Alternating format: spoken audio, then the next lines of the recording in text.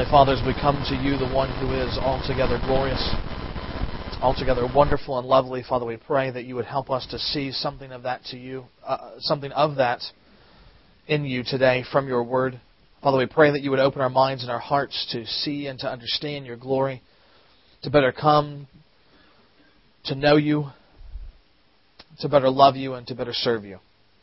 Father, we pray that in every way, Lord, that Christ would be lifted up today and that He would draw all men to Himself. Father, we pray this in His name and for His sake. Amen. If you have your Bibles this morning, I invite you to turn to Exodus chapter 19.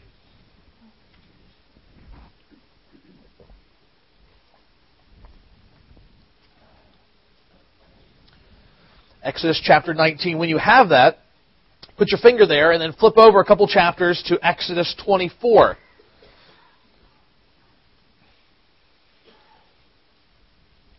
We're going to read everything in between your fingers.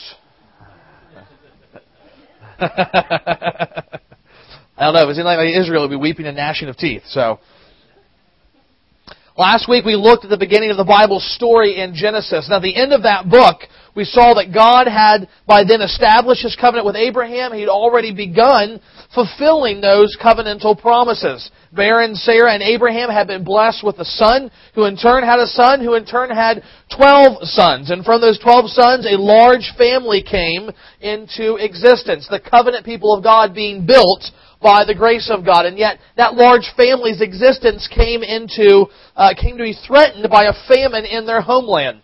And yet, through an amazing series of providential workings by God, one of those sons, Joseph, who went from favorite son to slave to the very prime minister of Egypt, was put into place by God there so that he might be able to protect the people of God and provide them food and a place to live.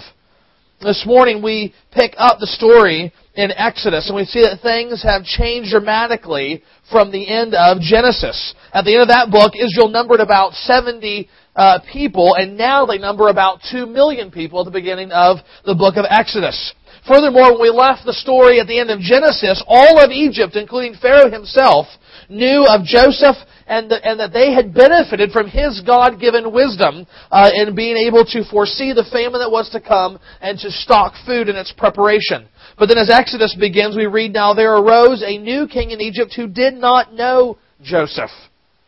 Years have gone by, and now any memory of who Joseph was or how he had literally saved not only his family, but also Egypt itself had long passed out of memory. And now this new king was fearful of the Israelites because they were so large in number would take over the land for themselves. And so he began to enslave them. And then more than that, he began to systematically halt their growth by instructing that all of the firstborn sons be killed. And once again, we see the promises that God made to Abraham being thwarted, being threatened by sinful humanity. And it was important that those promises be fulfilled, not only that God's character be preserved and be shown to be as glorious as it was, but because it was through His promises to Abraham, remember, that all of the world be blessed. Not just Israel, but through Israel, all of the world, because from Israel came the Christ. And so today we want to understand how God fulfilled His promises to Abraham and rescued His people Israel by redeeming them from their slavery in Egypt. And we'll begin reading in chapter 19, and when we get to the end of verse 9, we'll flip over and look at chapter 24. So I encourage you to follow along as we read. On the third new moon, after the people of Israel had gone out of the land of Egypt, on that day they came into the wilderness of Sinai. They set out from Rephidim and came into the wilderness of Sinai, and they encamped in the wilderness. There Israel encamped before the mountain while Moses went up to God. The Lord called to him out of the mountain, saying, Thus you shall say to the house of Jacob and tell the people of Israel, You yourselves have seen what I did to the Egyptians, and how I bore you on eagle's wings and brought you to myself. Now therefore, if you will indeed obey my voice and keep my covenant, you shall be my treasured possession among all peoples, for all the earth is mine. And you shall be to me a kingdom of priests and a holy nation. These are the words that you shall speak to the people of Israel. So Moses came and called the elders of the people and set before them all these words that the Lord had commanded him. All the people answered together and said, All that the Lord has spoken we will do. And Moses reported the words of the people to the Lord. And the Lord said to Moses, Behold, I am coming to you in a thick cloud, that people may hear when I speak with you, and may also believe you forever.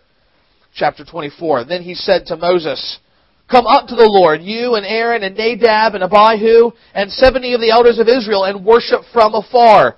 Moses alone shall come near to the Lord, but the others shall not come near, and the people shall not come up with him. Moses came and told the people all the words of the Lord and all the rules. And the people answered with one voice and said, All the words the Lord has spoken we will do. And Moses wrote down all the words of the Lord. He rose early in the morning and built an altar at the foot of the mountain, and 12 pillars according to the 12 tribes of Israel. And he sent young men of the people of Israel who offered burnt offerings and sacrificed peace offerings of oxen to the Lord. And Moses took half of the blood and put it in basins, and half of the blood he threw against the altar. Then he took the book of the covenant and read it in the hearing of the people, and they said, All that the Lord has spoken we will do, and we will be obedient. And Moses took the blood and threw it on the people, and said, Behold, the blood of the covenant that the Lord has made with you in accordance with all these words. Then Moses and Aaron, Nadab and Abihu, and 70 of the elders went up, and they saw the God of Israel. There was under his feet, as it were, a pavement of sapphire stone, like the very heaven for clearness. And then he did not lay his hand on the chief men of the people of Israel. They beheld God and ate and drank. The Lord said to Moses, Come up to me on the mountain and wait there, that I may give you the tablets of stone with the law and the commandment which I have written for their instruction. So Moses rose with his assistant Joshua, and Moses went up into the mountain of God.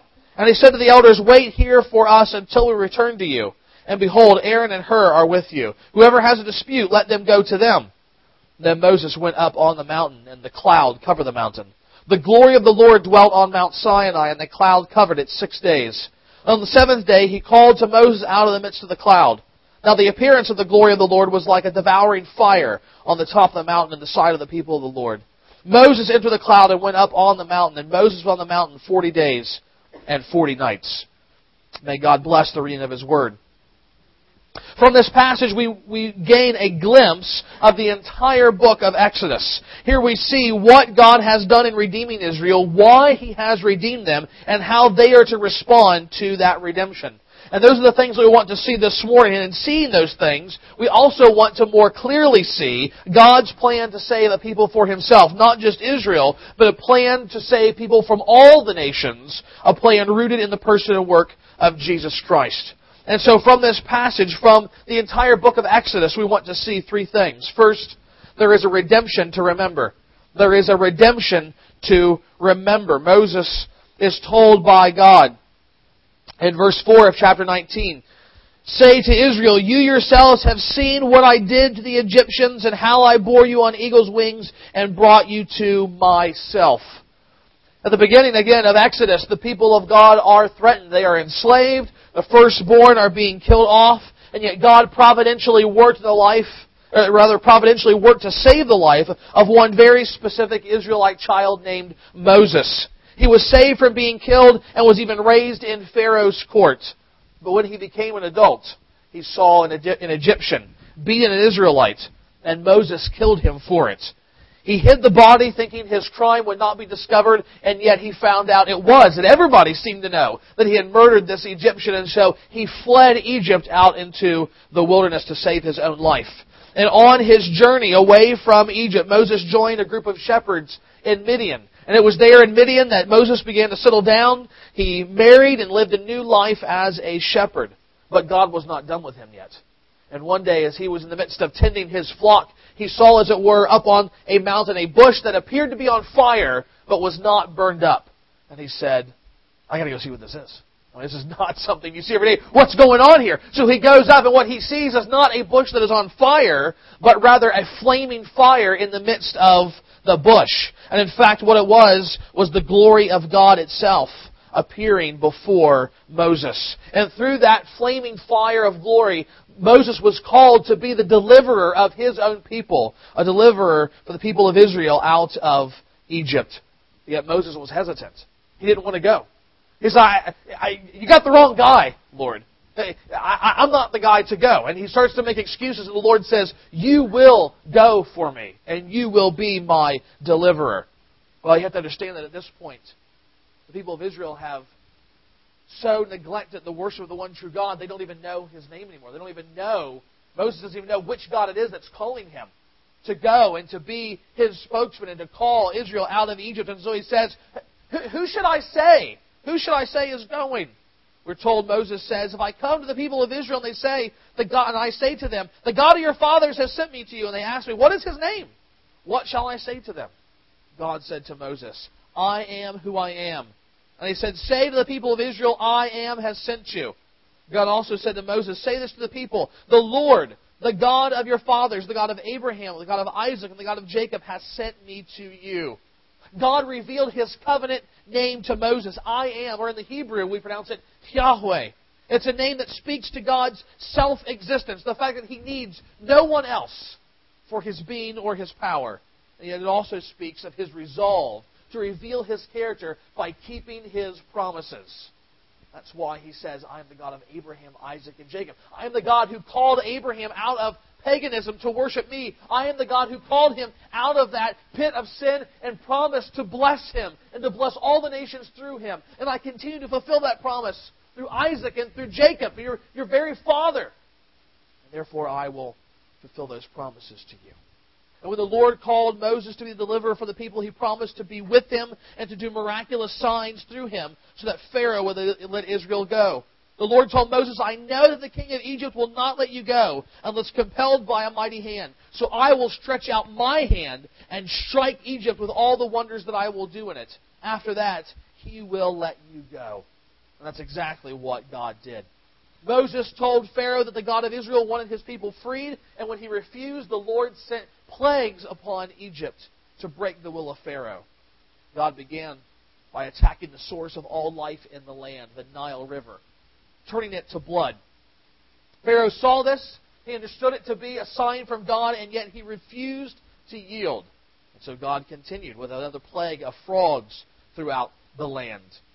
Pharaoh still refused yet, and so God sent plagues of gnats, flies, the killing of livestock, boils all over the people, hail, locust, and darkness for 3 days. Can you imagine? We had rain for 3 days, and I thought it was bad. Can you imagine darkness? Since it was so dark, people didn't want to get out of bed. They just laid around and said, what are we going to do? We're going to pump into people. We're just going to stay in the bed. Now, some will try and argue for naturalistic causes of all these things. That they'll try to diminish the supernatural element and say, well, maybe God kind of got things going a little bit. But, the Red Sea might actually be the Reed Sea, and there could have been some volcanic activity, and so lava got in the Nile, and it started this chain reaction, all these things. Well, the Bible doesn't give us that option. Because while it says the plague went over all of Egypt, it also says that the people of God, Israel, they were preserved through all of these things. So when boils infested every single person in Egypt, it was only the Egyptians who had the boils and not the people of God, Israel. When darkness was over all the land of Egypt for 3 days, guess where there was still light? The places where the people of God were living. We can't say it was just some naturalistic thing that got Pharaoh's attention. No, it was very much the power of God. And it was not random choices. God, you say, well, why was it frogs? Why was it flies? Why was it gnats? These were all things that the Egyptians held up as gods and worshipped. They were direct attacks by God on the false gods of the Egyptians. And so one by one he begins to take out until finally Ra, the sun god, supposedly the most powerful of all, and saying, darkness. What is God saying? He's saying, who is the one true God? It's me. And some of these other false gods that you worship, it is me. I am the Lord. One by one, the Lord displayed His power through these plagues. And yet Pharaoh hardened his heart still and refused to let Israel go. So God promised a final devastating plague, the death of the firstborn through all of Egypt. From the cattle in the field to the slave girl in the kitchen to the king on his throne, all the firstborn would die. And yet again, God provided an escape for His people Israel. God instructed them to take a lamb for each household, to kill it, to eat it, but then also to take its blood and to smear it, to sprinkle it across the 2 doorposts on either side of the door and across the top on the lintel of the door. This was to be a sign of their faith that God would deliver them, that He would save them and pass over them as He brought judgment on the rest of Egypt. If their homes were covered by the shed blood of the Lamb, then Israel would be saved from God's wrath. And what God promised came to pass. Well, the firstborn of all of Egypt was killed. Israel's firstborn was spared. Pharaoh's will was finally broken, and he ordered Israel to leave Egypt. Their slavery was over. From bondage they were set free. And they began the long journey to the land that God had long ago promised to give them through His promise to Abraham. Even then, though, the danger wasn't over.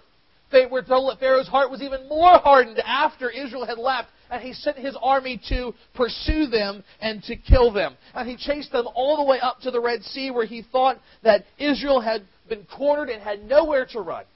And yet God again revealed His mighty power. Through Moses, God parted the Red Sea and allowed His people to walk across on dry land. And Egypt very quickly saw that the way of escape for Israel became the way of judgment for them. For when the army tried to pursue, Moses put his hands back together and the waters came crashing in, destroying the army of Pharaoh. God saved Israel from Egypt just as He has promised that He would do to his father Abraham. And this act of salvation would forever define Israel as a people. Whenever the Lord would give instruction to Israel, whenever He would want to call them to obey, to call them to do something, He would say, "Remember, I am the Lord God who saved you out of Egypt. Remember, I am the Lord God who brought deliverance for you out of Egypt. Remember, I am the Lord who saved you."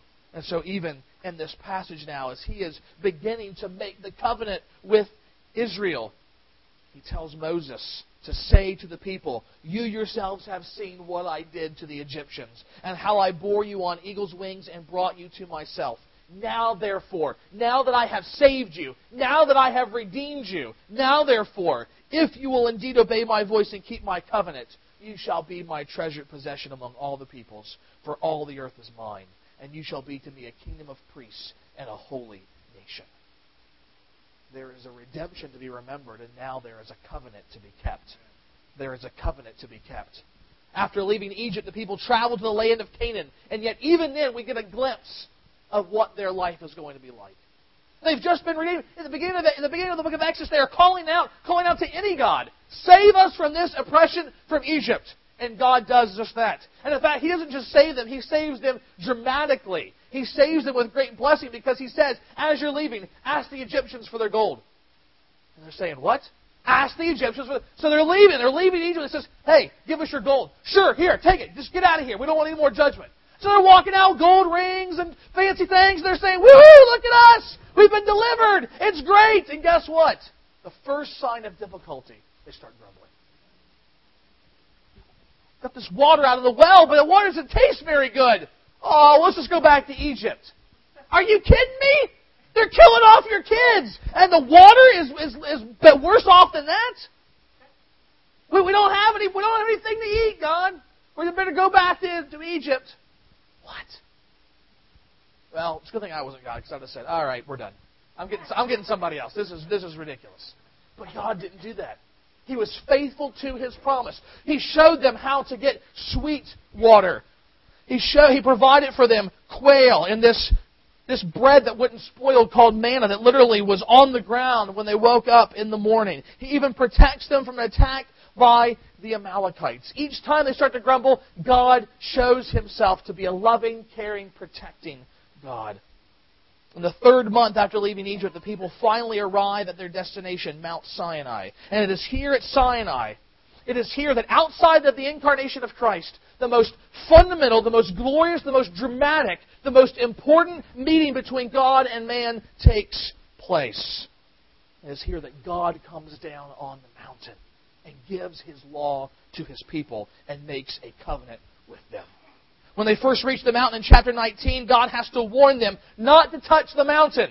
They've not yet been purified through the shedding of blood. And therefore, if they come too close to His holy presence, He will break out in His holiness, He tells Moses, and wipe them out as a people, even His covenant people. That's how holy and glorious the Lord is. And yet they are so excited to finally be here. And you get the impression that they're kind of, it's like at a concert or at a football game or something. They haven't quite opened the doors yet, and that the crowd begins to surge and kind of press in. And you're at the front of the line saying, "Come on, back up! Give us some room here. Give us room." The people are literally crowding into the mountain. They're so excited to be there.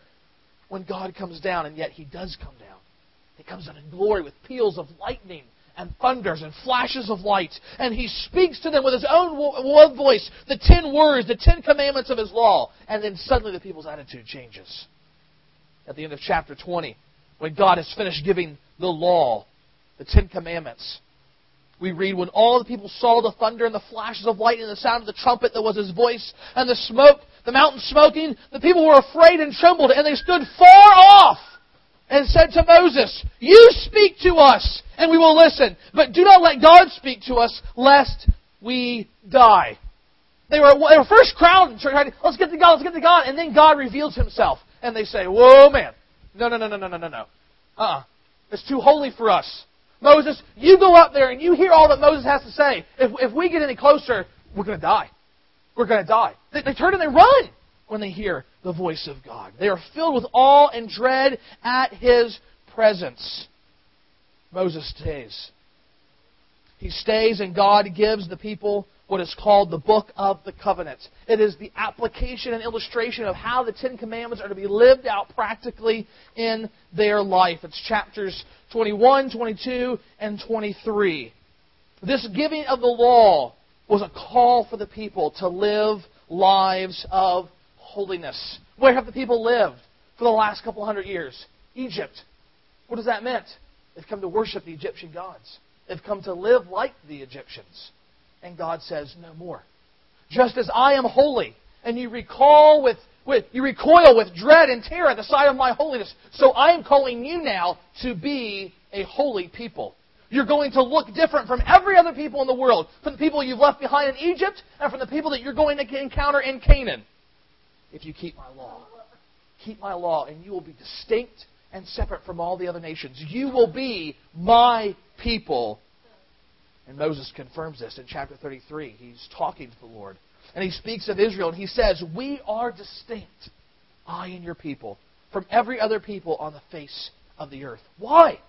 Why? Because God had called them out of Egypt, and He had said, "Live by my law, that your lives will resemble something of my own holiness." Once the giving of the law in the Book of the Covenant is complete, we come to chapter 24 where we read, because the people had backed away from God in terror when He first came and spoke at Sinai, He tells Moses to call the people back to the mountain so that the covenant ceremony can take place. What we see in the covenant ceremony at Sinai is very much like the much more common covenant ceremony of marriage, where two people pledge their lives together with one another. How many of you have ever attended a marriage ceremony or have participated in a marriage ceremony? Probably everybody here, right? And you'll know that there are a couple things that take place. And it's kind of interesting the first time doing marriage counseling, you sit down with the couple and they're like, I said, "Well, do you have any thoughts about how the service is going to run?" Well, we just want a traditional service. And they're shocked because they forget so quickly there's actually 2 sets of vows that take place within the typical marriage ceremony. At first, the minister, he comes and he says, basically, "What are you here to do today? Do you intend to take this woman as your wife? Do you intend to take this man? Are you coming to actually be married?" And they say, "Yes." And the minister says, "Great, we can continue on with the service." And hopefully, if he's worth his salt, he actually opens the Bible and tells something about what marriage is from that, and not just, some pop psychology magazine. This is what God says marriage is to be. And then after that, what do? Then He says, "Where are the rings?" And then you very specifically pledge your allegiance. You pledge your unending covenant love to that spouse that stands before you. And then He says, "Man and wife." It's not enough just to say, "Oh yeah, we're going to get married." Man and wife. No. First, there's the promise. First, there's the pledge. That's exactly what we see going on here. The Israelites declare their intent to enter the covenant in verse 3. The people say, "All the words the Lord has spoken we will do." And after writing down the law, we're told Moses then reads the law in the hearing of the people. Okay, you want to be God's people. You're going to do all that He says. Now, here is what He says you will do. Here's what it means to live as the covenant people. And so, after the reading, again, they take their vows, as it were, and they say, "All the Lord has spoken, we will do, and we will be obedient." Verse 7. But notice how the covenant is ratified in verse 5. It's with the shedding of blood that the covenant is ratified. There are no Levites yet. There is no priest. And so Moses sent for young men out of the people of Israel, who offered burnt offerings and sacrificed peace offerings of oxen to the Lord. And Moses took half the blood and he put it in the basins, and half the blood he threw against the altar. Then he took the blood and threw it on the people, and said, Behold, the blood of the covenant of the Lord has made with you in accordance with all these words. The people were redeemed from Egypt with the shedding of blood through the Passover lamb. And here they enter into covenant with God by the shedding of blood. Much later, the author of Hebrews makes clear that without the shedding of blood, there is no forgiveness of sins. And that's the reason that there is a shedding of blood here. Because that's the very thing the people of God so desperately need. Frankly, it would be great if the story ended right here. It would be great if this was the ending of the book of Exodus. The law has been given. The Lord has come down and met His people in glory. They have promised to do all that the Lord has asked. But sadly, it doesn't end here. And in a very, very short while, the people will immediately break the covenant that they've just made with God. God calls Moses back up to the mountain to again receive instructions on how to worship Him, how to construct a tabernacle, how to go about giving sacrifices in that tabernacle as an act of worship to God, to maintain the covenant. But it takes longer than the people think. And they say to themselves, what's happened to Moses? Must be dead. Aaron, make us an idol. Make us a golden calf that we can worship the Lord our God.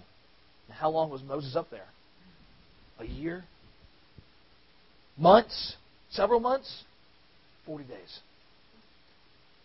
It only took less than 40 days for the people to say, you don't know what happened to Moses. Let's just do our own thing.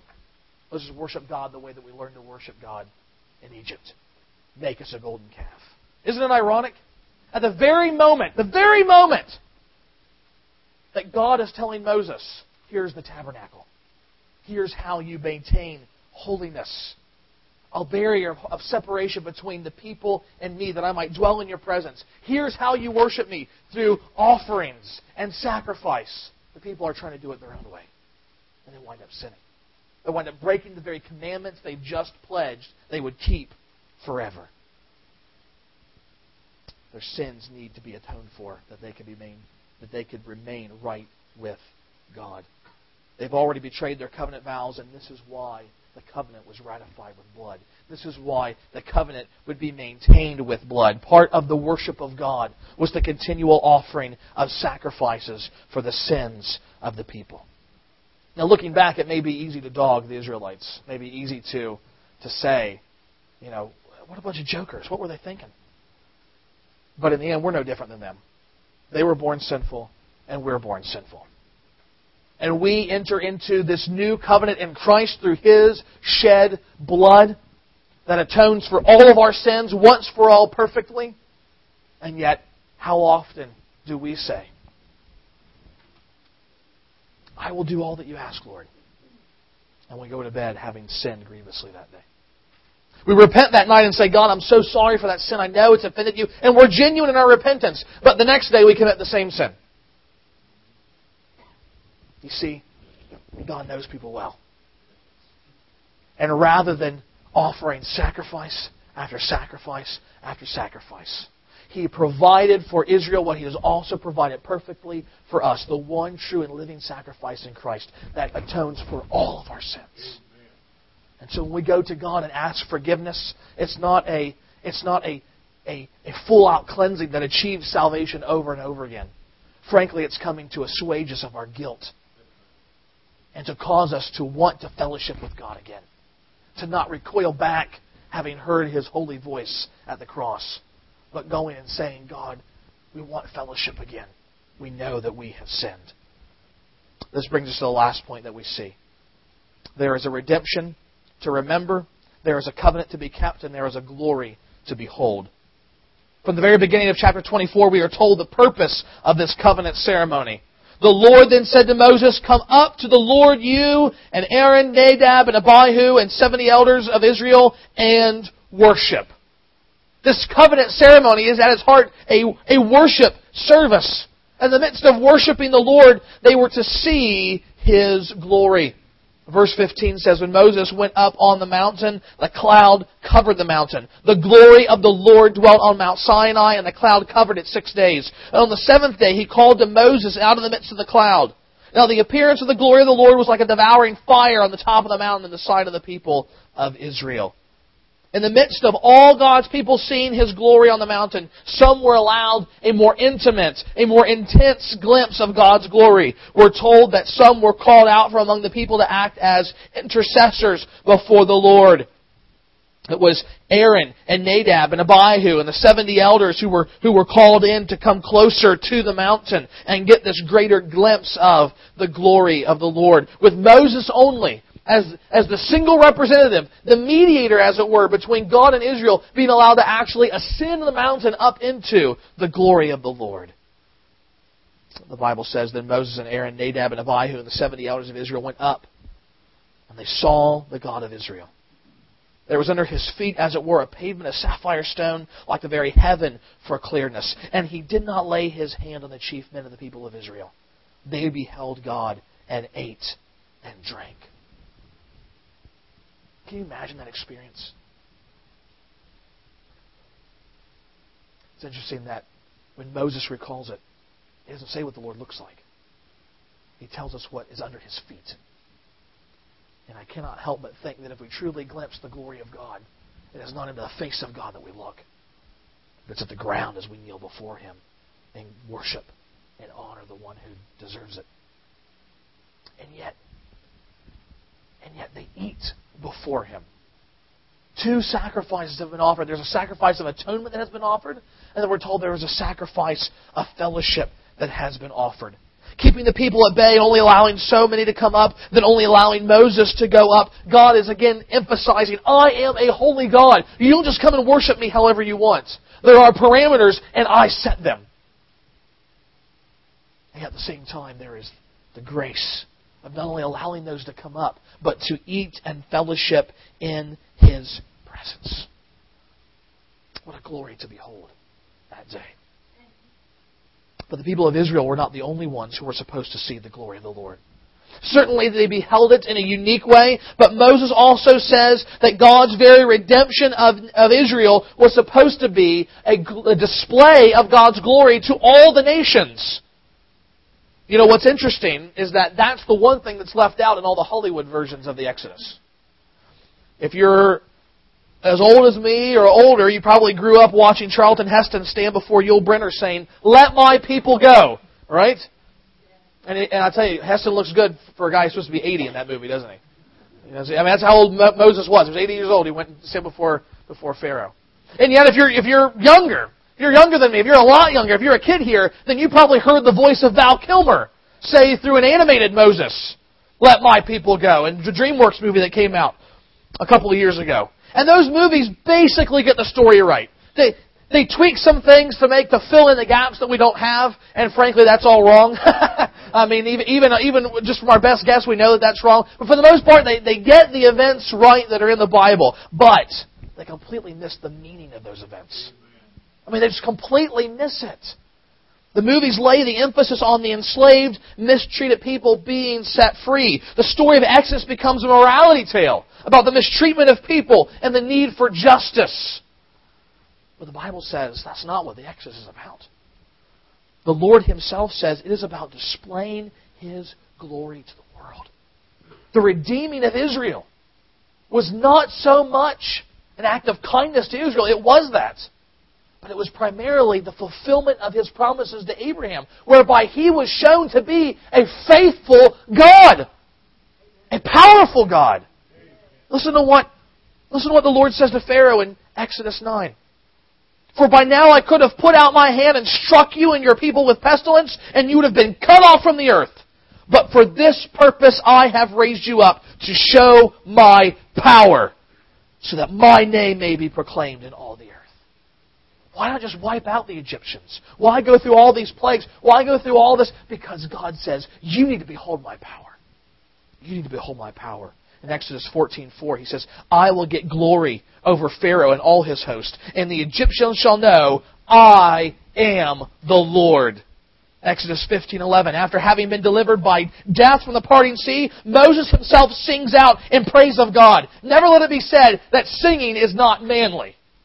King David, who slaughtered how many Philistines, wrote most of the Psalms. Moses himself, a great man and leader, sings out to the Lord, Who is like you, O Lord, among the gods? Who is like you, majestic in holiness, awesome in glorious deeds, and doing wonders?